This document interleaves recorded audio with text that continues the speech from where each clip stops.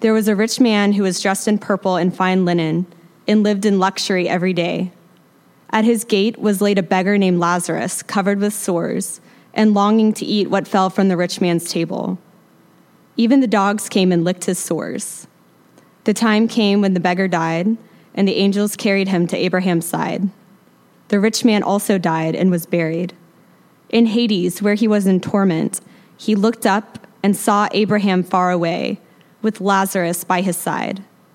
So he called to him, "Father Abraham, have pity on me and send Lazarus to dip the tip of his finger in water and cool my tongue, because I am in agony in this fire."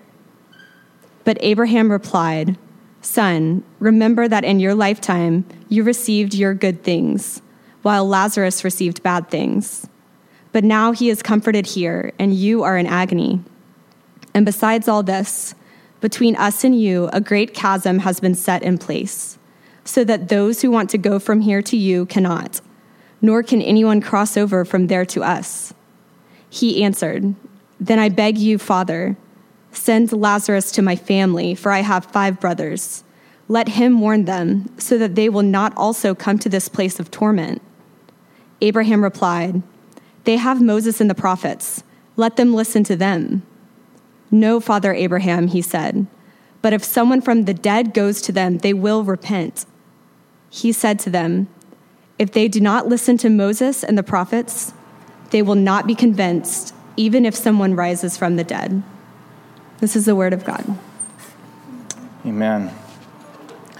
So in this series, we're taking the big questions that trouble people most about Christianity, and we've been talking about them.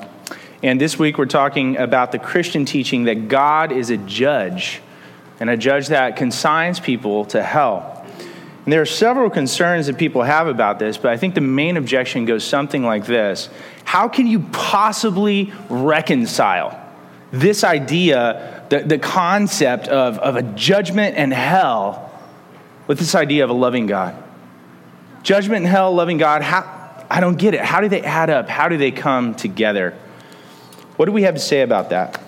Well, over the years, several people have come to me and asked me what I believe about hell, and as a pastor, and I've told them, well, first of all, probably, I don't think that the imagery that we see in the Bible about hell, fire, smoke, darkness, I don't think it's literal. It's probably metaphorical. And they go, whew. And then I say, it's probably metaphorical for something infinitely worse than fire. Huh? So today I'd like to argue 3 points that understanding what the Bible says about hell is crucial for understanding your own heart, for living at peace in the world, and for knowing the love of God. And I know it seems really counterintuitive. In fact, each of those points kind of builds on each other and seems more counterintuitive than the last. We're going to spend most of our time, about 3/4 of today, in that first point, and then quickly we're going to hit on the second 2 points toward the end. But I believe that God's going to say something to us, and I believe if you catch this today, it'll change your life. So let's dive in. Number 1, understanding what the Bible says about hell is crucial for understanding your own heart. In this parable, there are 2 main characters, a rich man and a poor man. And something that's really unique about this parable compared to all the other parables that Jesus taught is this is the only parable where somebody has a proper name. The rich man does not have a name, but the poor man, what's his name? Lazarus. Yeah. Good, you guys are paying attention. Nice. And you'd think, if you read this, you'd think if Jesus is going to go this route, he's going to give one of them a proper name, you'd think he'd give them both a proper name, yet this other one is just referred to as the rich man. Theologians say this is done deliberately. Why? Why would the author of Luke do this deliberately? Well, in Israel at that time, the rich man could almost have not been, it's not possible he would have been an agnostic or an atheist or a pagan. He would have believed in the God of the Bible. He would have prayed to the God of the Bible. He would have obeyed the laws of the God of the Bible. But he's in hell without a name. Why? Verse 25 gives us a clue. Abraham says to him, "You had your good things. Your highest, your best, your greatest, your things that you built your life on, you had them." Past tense. They gave you value. And for years, philosophers like Immanuel Kant have talked about something called the summum bonum, which is the highest good of your life, the greatest importance, your ultimate end, the main thing that you're living for. So let me ask you, what is that main thing for you? What is your ultimate value? What is it that you're building your life on? What is it that gives meaning to your life and a sense of who you are? Whatever it is, whatever that ultimate value is for you, that is the thing that gives you your identity. Well, the rich man, he had, past tense, right? He had his good things. What was it? Well, status and wealth. He had riches. He was wealthy. That was the basis for his identity. But now he's in hell, and now status and wealth are gone. Now there's no him left, right? Now he's got no identity. He was a rich man or nothing, but now it's gone. He's nameless because when you take everything away, when you take his status and wealth away, he has no identity left. What's the alternative? When you take everything away from your life, and hell, hell's a place where everything is taken away. If somebody takes away everything, what's the alternative? Has anybody ever heard of Søren Kierkegaard? Wonderful Danish philosopher.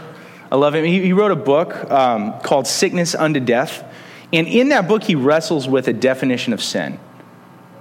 And he defines sin as building your identity on anything but God. So he's wrestling to get a good definition of sin. And, the classic definition of sin, which he agrees with, is breaking God's law. But Kierkegaard says, but it's got to be more than that, because you got to ask the question, why? Why do we break God's law? Like, what's at the heart of it? And he brings up the point of the Pharisees.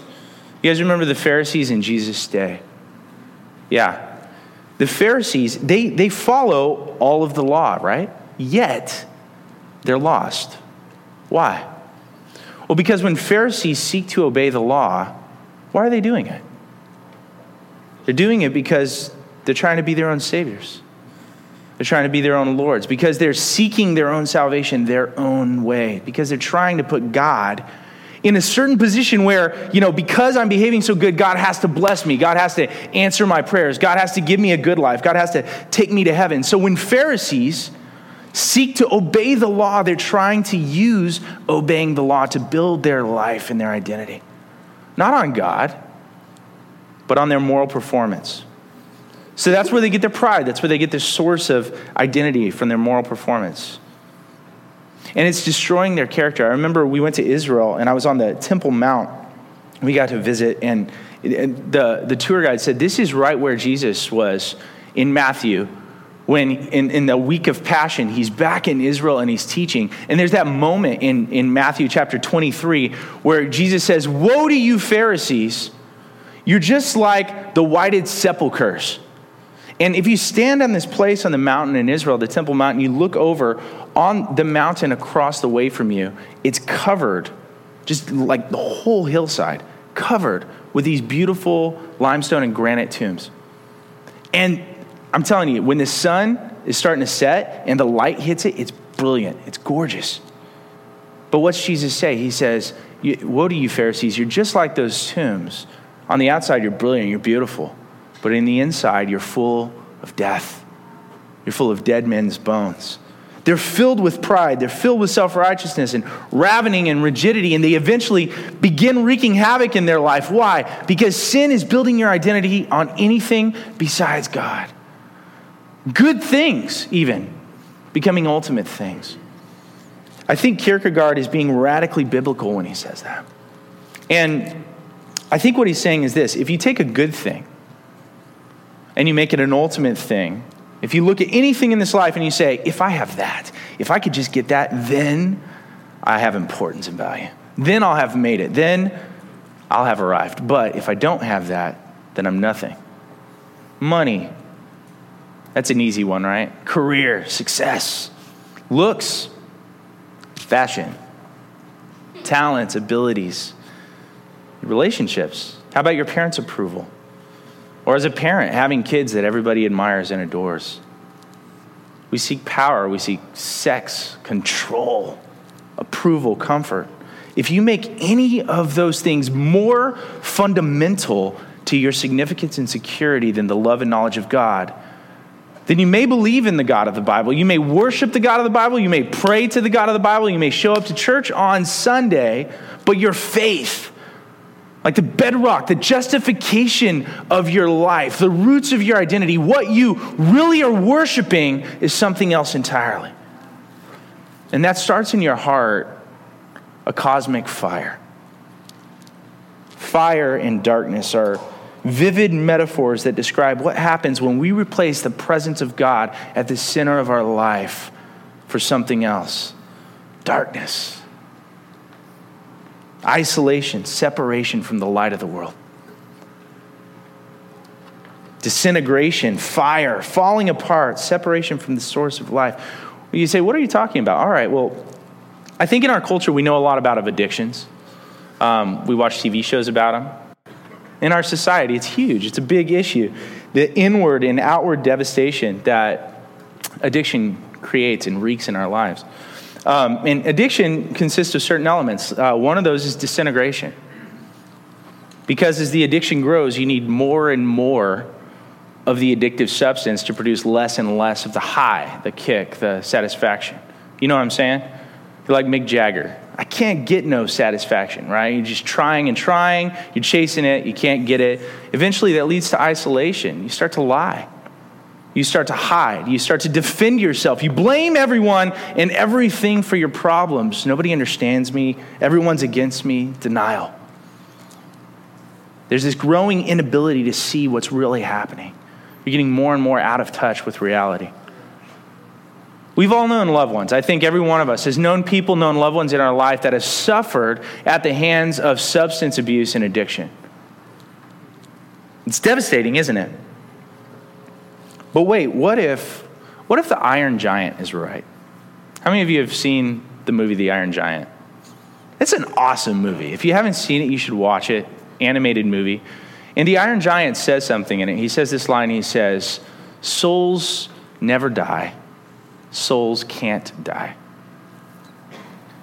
If he's right, and that's exactly what the Bible says, that your personal consciousness, your soul, goes on forever and ever into eternity, even after death. If the Iron Giant's right, and Kierkegaard's right, that every single person is addicted, that we've grounded our very identity, we've taken our very self from something besides God, something that can never give us the satisfaction we hope it will. If we're all addicted in the ultimate sense, like Kierkegaard says, and if our soul goes on forever and ever, what does that mean?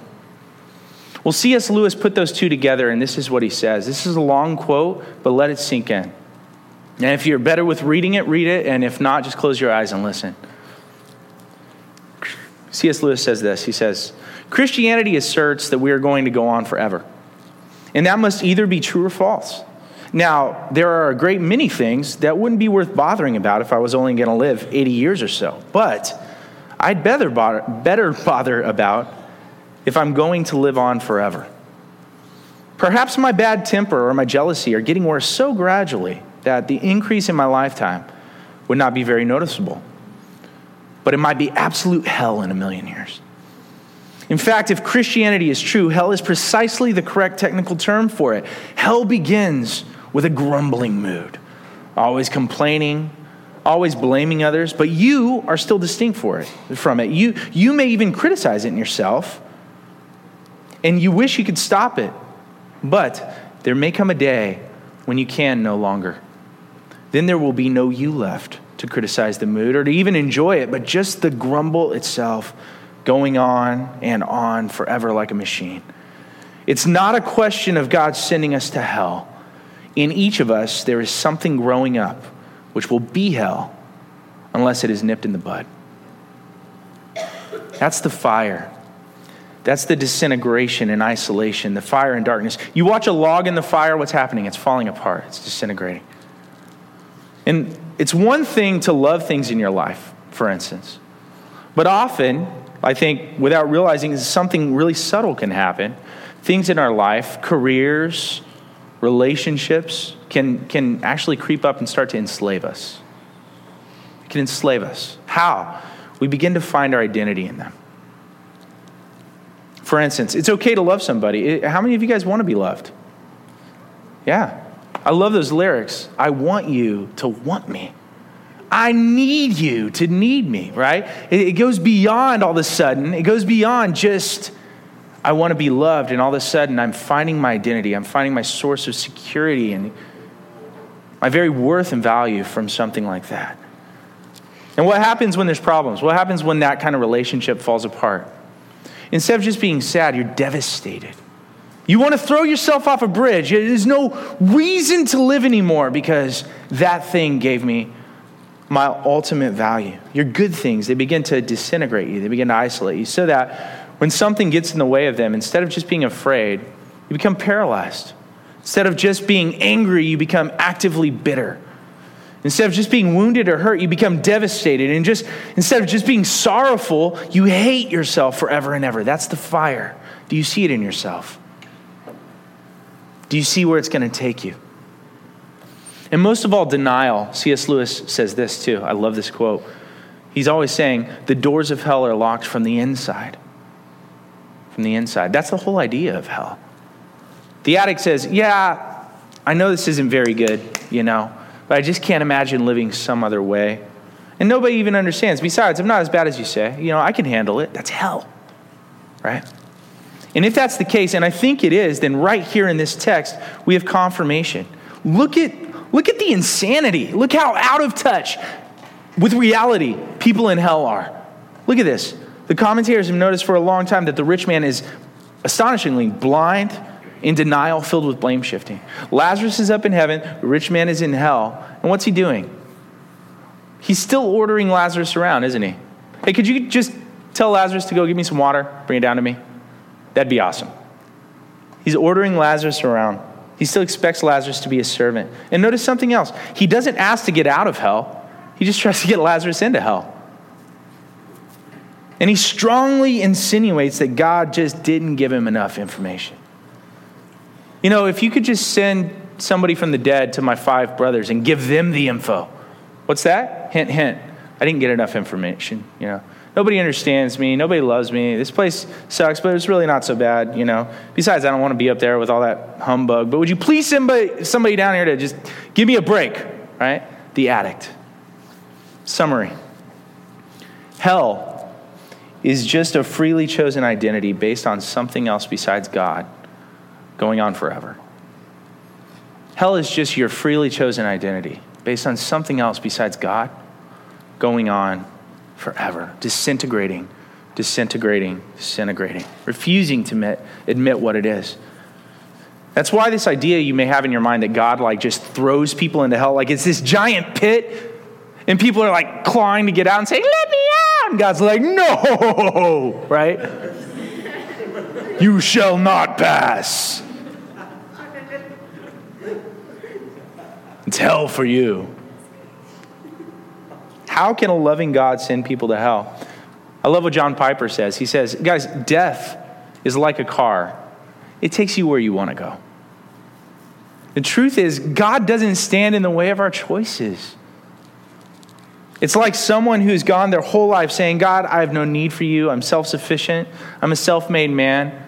I'm going to do what I think is good and right and perfect, unlike what the song said today. God is the only one who does what's good and right and perfect. I'm going to do what I think, thanks God, but no thanks.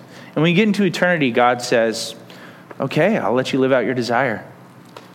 I loved you. I tried to show myself to you. I showed you your need for me, but you spent your whole life walking away from me. So now you get into eternity, you're going to live out your desire. C.S. Lewis says, hell is the greatest monument to human freedom. That's what Romans 1:24 says, right? God gave them up to their desires. That's what you want, okay? In the end, all God does with people is give them what they want most, including freedom from himself. What could be more fair than that? C.S. Lewis says, hell is the greatest monument to human freedom. In the long run, the answer to those who object to the doctrine of hell is itself a question. What are you asking God to do? To wipe out past sins at all costs and give them a fresh start? He did that at Calvary. To forgive them even when they don't ask for forgiveness? To leave them alone? That's hell. There are only 2 kinds of people in the end. Those who say to God, thy will be done. And those to whom God says, thy will be done. all that are in hell choose it. Without self-choice, it wouldn't be hell. And side note, understanding the nature of hell has been key for me in my life, in my walk with Christ, in my walk as a pastor. I think it's key for all of us because seeing everyone, including me, as spiritual addicts, seeing everyone, like, apart from God's grace, as somebody who's going to find something to latch my identity onto and build my life on, it's just key because, like, that's how we help others. That's how we help ourselves. That's how we learn. You have to see and understand the seriousness of what this doctrine's saying. Because I think what happens in most of our lives in Christianity is, we see the fires start to come out, and we try to blow them out real quick, and then the fires come up, and we try to blow them out. What we need is the grace of God and the gospel to help put out the fires, not our good works. You have to deal with them with the gospel and grace because the flames are going to come up again and again, so it's helpful to know what they are and what will extinguish them. So let me ask you, in order to help you with that, who are you really? Do you have a core identity? Do you have a name based on what God has done for you in Jesus? Based on being a child of the King? Based on his mission and purpose in your life? Based on getting into the new heavens and the new earth? Have you got a fundamental core identity that's there no matter what? No matter what happens, you know who you are. See, there's a stability you can have. Do you have that? Or are you just an artist? Are you just a businessman, businesswoman? Are you just a student? Are you just a mom? Are you just a dad? Or have you based your identity on Christ? Here's the key question. Are you willing to look into yourself as deep as this doctrine is calling you to look? Point number 2. So without understanding the doctrine of hell, you can't really know your own heart. Quickly, number 2, understanding what the Bible says about hell is crucial for living at peace in the world. You say, what? Yeah, it is. It is. There's a lot of people out there. I talked to people this week as I was studying for this question. And one of the things that comes up, the objections, is this. They say, I'm kind of scared of people who believe in hell because if you believe in a God of judgment and the doctrine of hell, it means you'll disdain classes of people and you'll eventually oppress people. Right? And that's an understandable objection. Wendy Kaminer wrote this article after she had done an interview with Rick Warren from Purpose Driven Life. And she really liked Pastor Rick. She really liked him. But she still said this in the article. She said, it was in a magazine called The Nation. She said this: his faith is inherently divisive. At the end of the day, non-Christians, however devout, are lost. What are the prospects of equal citizenship for those of us damned by our refusal to be born again? What's she saying? She's saying you can't treat us as equal citizens if you believe that we can't be saved, if you believe we're going to go to hell. You're going to oppress us. You're going to disdain us. You're going to eventually marginalize us and push us to the sides of society. You'll judge us. And that's a reasonable objection, isn't it? Have you guys heard something like this before? Yeah. And I think what this doesn't seem to understand is what the Bible really says about hell. We just saw hell isn't something opposed by God in violence, is it? It's not. In fact, it's intriguing. If you look at verse 25 of the text, Abraham's talking to the rich man. And this guy is he's just stupid. He's just out of touch. He's lost in hell. And what does he call him? You evil sinner? Is that what Abraham says? No. He says son. Son. And commentators have noted that there's pathos there. There's sadness. There's a sense of loss and tragedy. Jesus, Abraham, Moses, nobody who's godly looks at people on the way to fire with disdain. Especially because, if you really get this today, it's really impossible to look at somebody else who's different from you, who's on their way to the fire. First of all, because we don't know who is, right? Secondly, because if we really look deep within ourselves, we see the fire there to begin with. How can we be judgmental toward anyone else? Even if you did know. But God himself, even in Ezekiel, God himself says, I take no pleasure in the death of the wicked, but rather that they would turn from their ways and live. So it doesn't understand the doctrine of hell, but this objection also doesn't understand what Tim Keller points out that Miroslav Volf says in his book, Exclusion and Embrace. It's a great book. Miroslav Volf is a professor at, I believe it's Yale. Professor at Yale. And in this book, he says something amazing because he grew up in war-torn Croatia. He saw the most broken parts of human depravity as people are alleging violence on one another, burning down houses, murdering, slaughtering, raping, killing, pillaging. He saw it all firsthand as he was growing up there. Okay? And he saw people would get stuck in this cycle of violence. Retaliation, vengeance. Retaliation, vengeance. You did this to me, I'm going to do this to you. And the cycle just builds and it grows. What do you do about that? What do you do about a cycle like that? How do you break it? In his book, he says that believing in a just God of judgment is the only way to end the cycle of violence. That retaliation isn't fueled by belief in a God of judgment, but the lack of belief in a God of judgment. And here's a quote. He says this. Listen to his advice. If God were not angry at injustice, that God would not be worthy of our worship. The only way to make an end of violence is to insist that all judgment comes from God.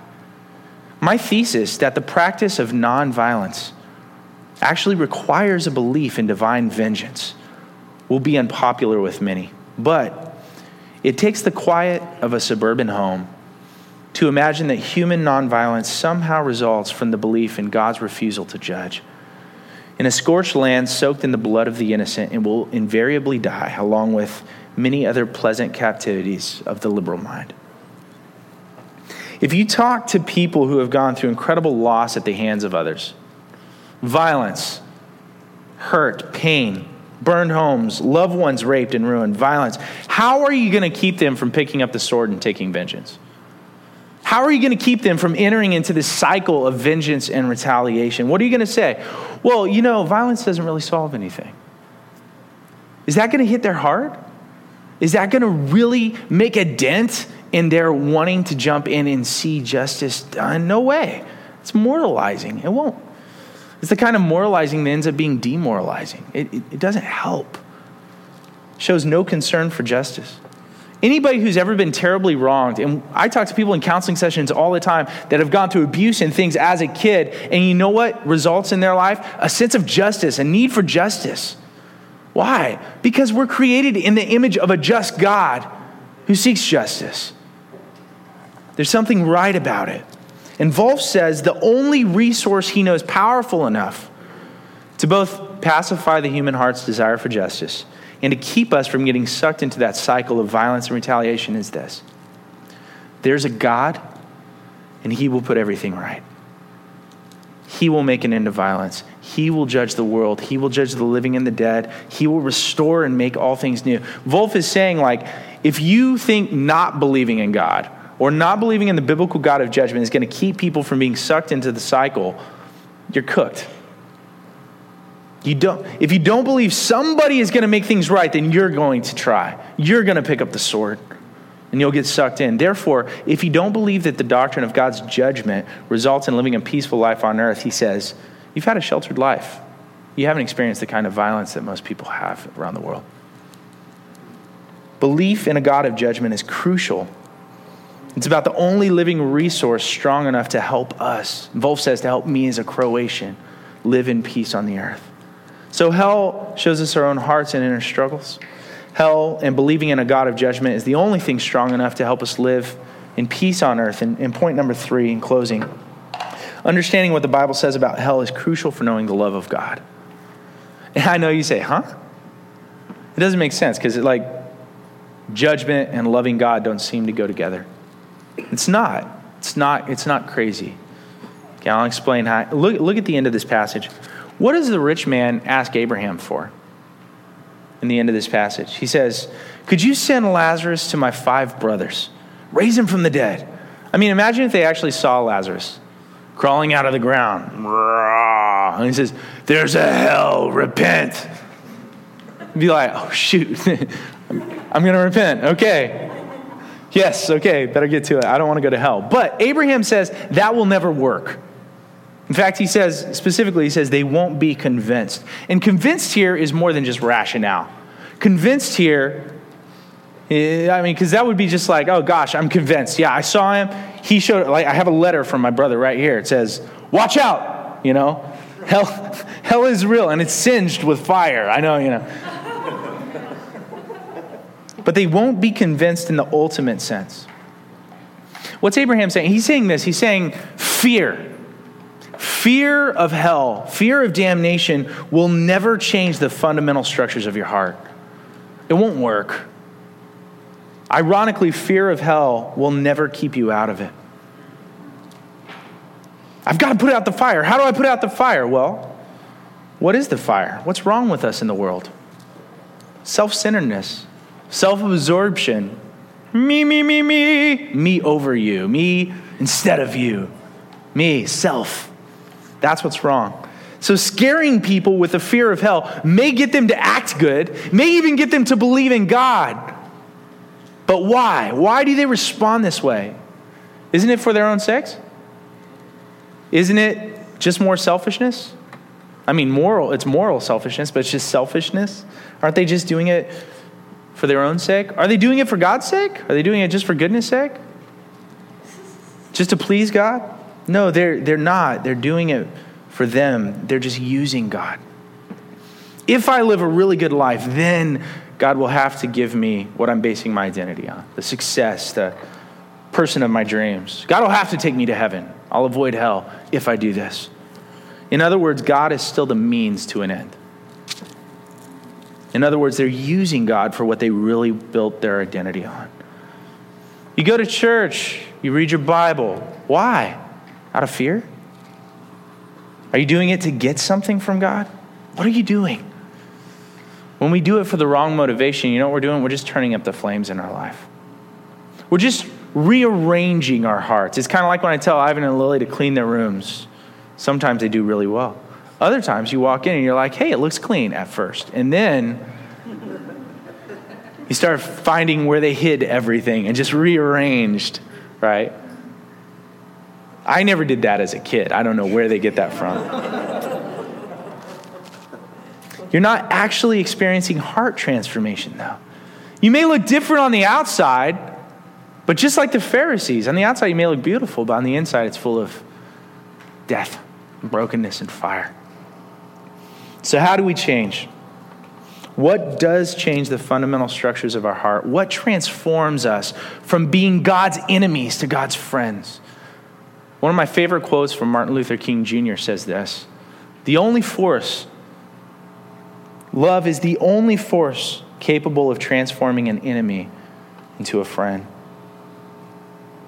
And he's right. Love. Radical, unconditional, counter-conditional love, the love of God, is the only thing that can transform our hearts. Love's the only thing that can transform you. From using God as a means to loving him just for him. That kind of love shocks our hearts into a whole new way of living. Well, where do we get that kind of love? The rich man in hell says, man, if somebody would just come back from the dead, then people would believe. And Abraham says, no. It's almost supposed to make you think of something, isn't it? Didn't Jesus rise from the dead? Yeah. Isn't Jesus rising from the dead enough? No.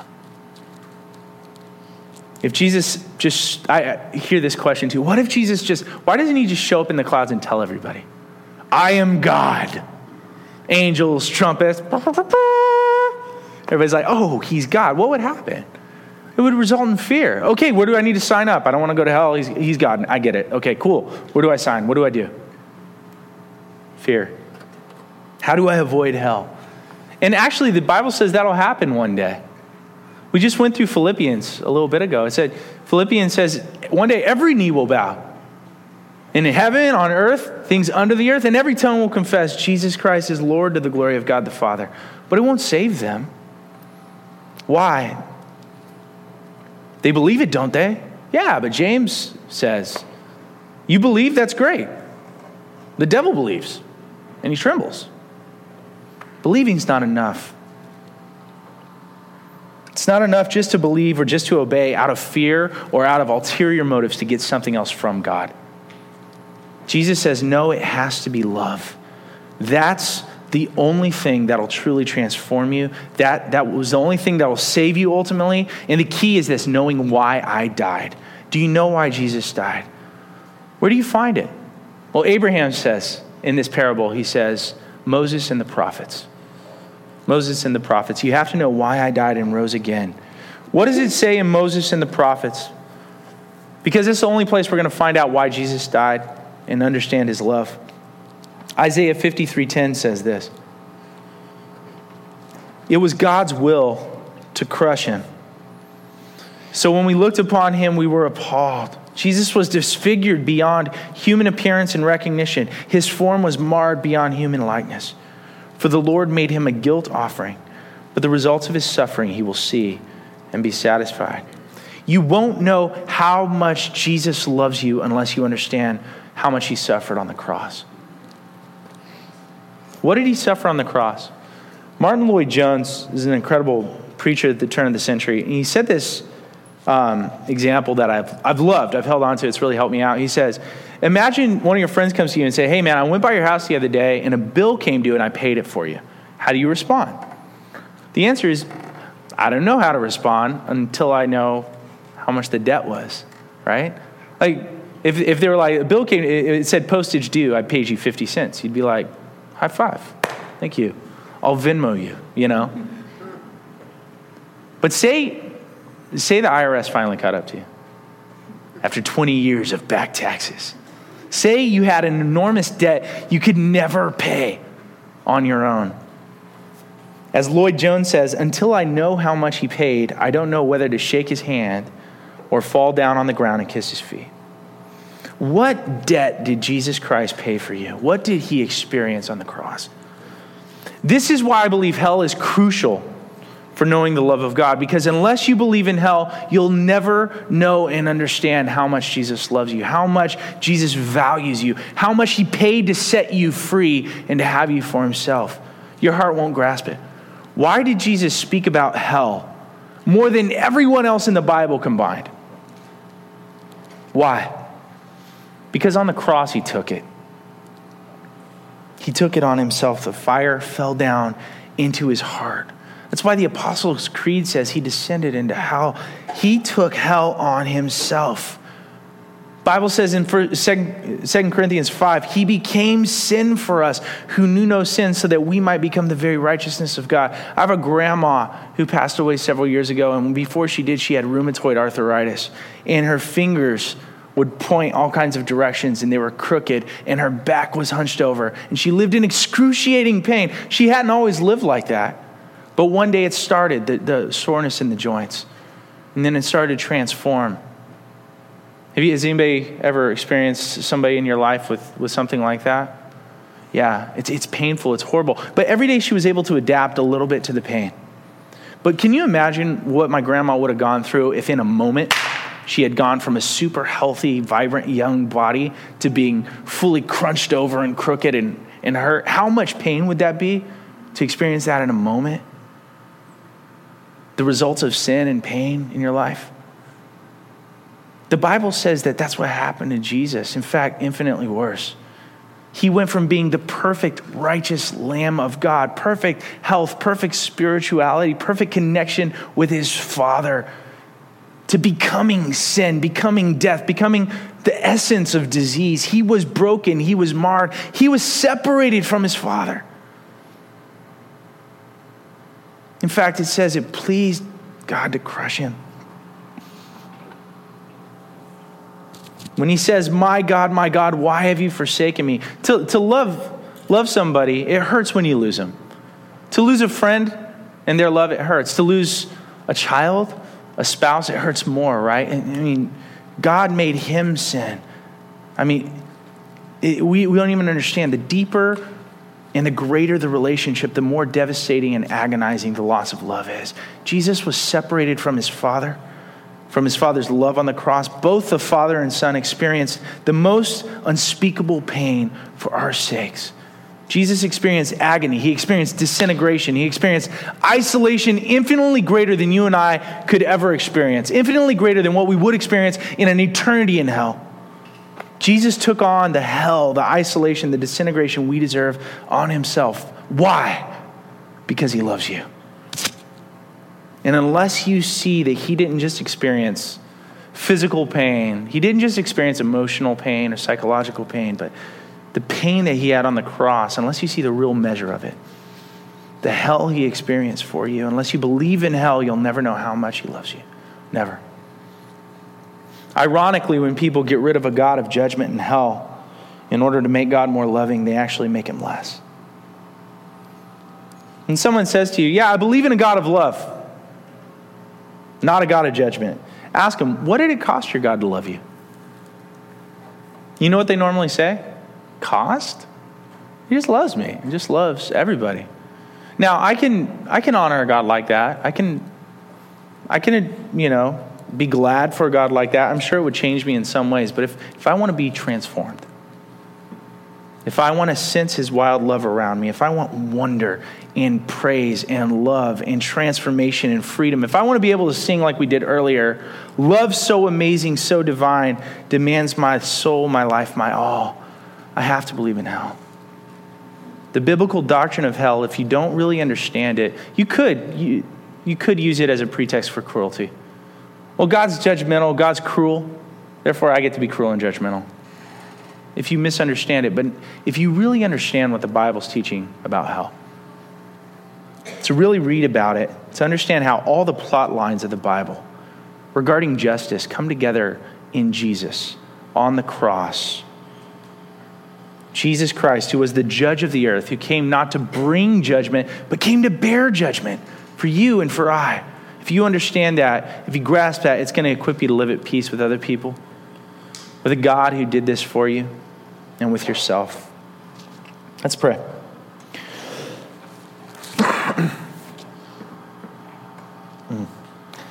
Thank you, Father, for this amazing truth. That through Moses and the prophets, we can learn why Jesus died and rose. How on the cross he descended into hell. He received that fire, the same fire we see inside of us, the addiction, the brokenness, all those things. He received that fire and the penalty due to us so that by your grace we can embrace us. You can pardon us. You can forgive us.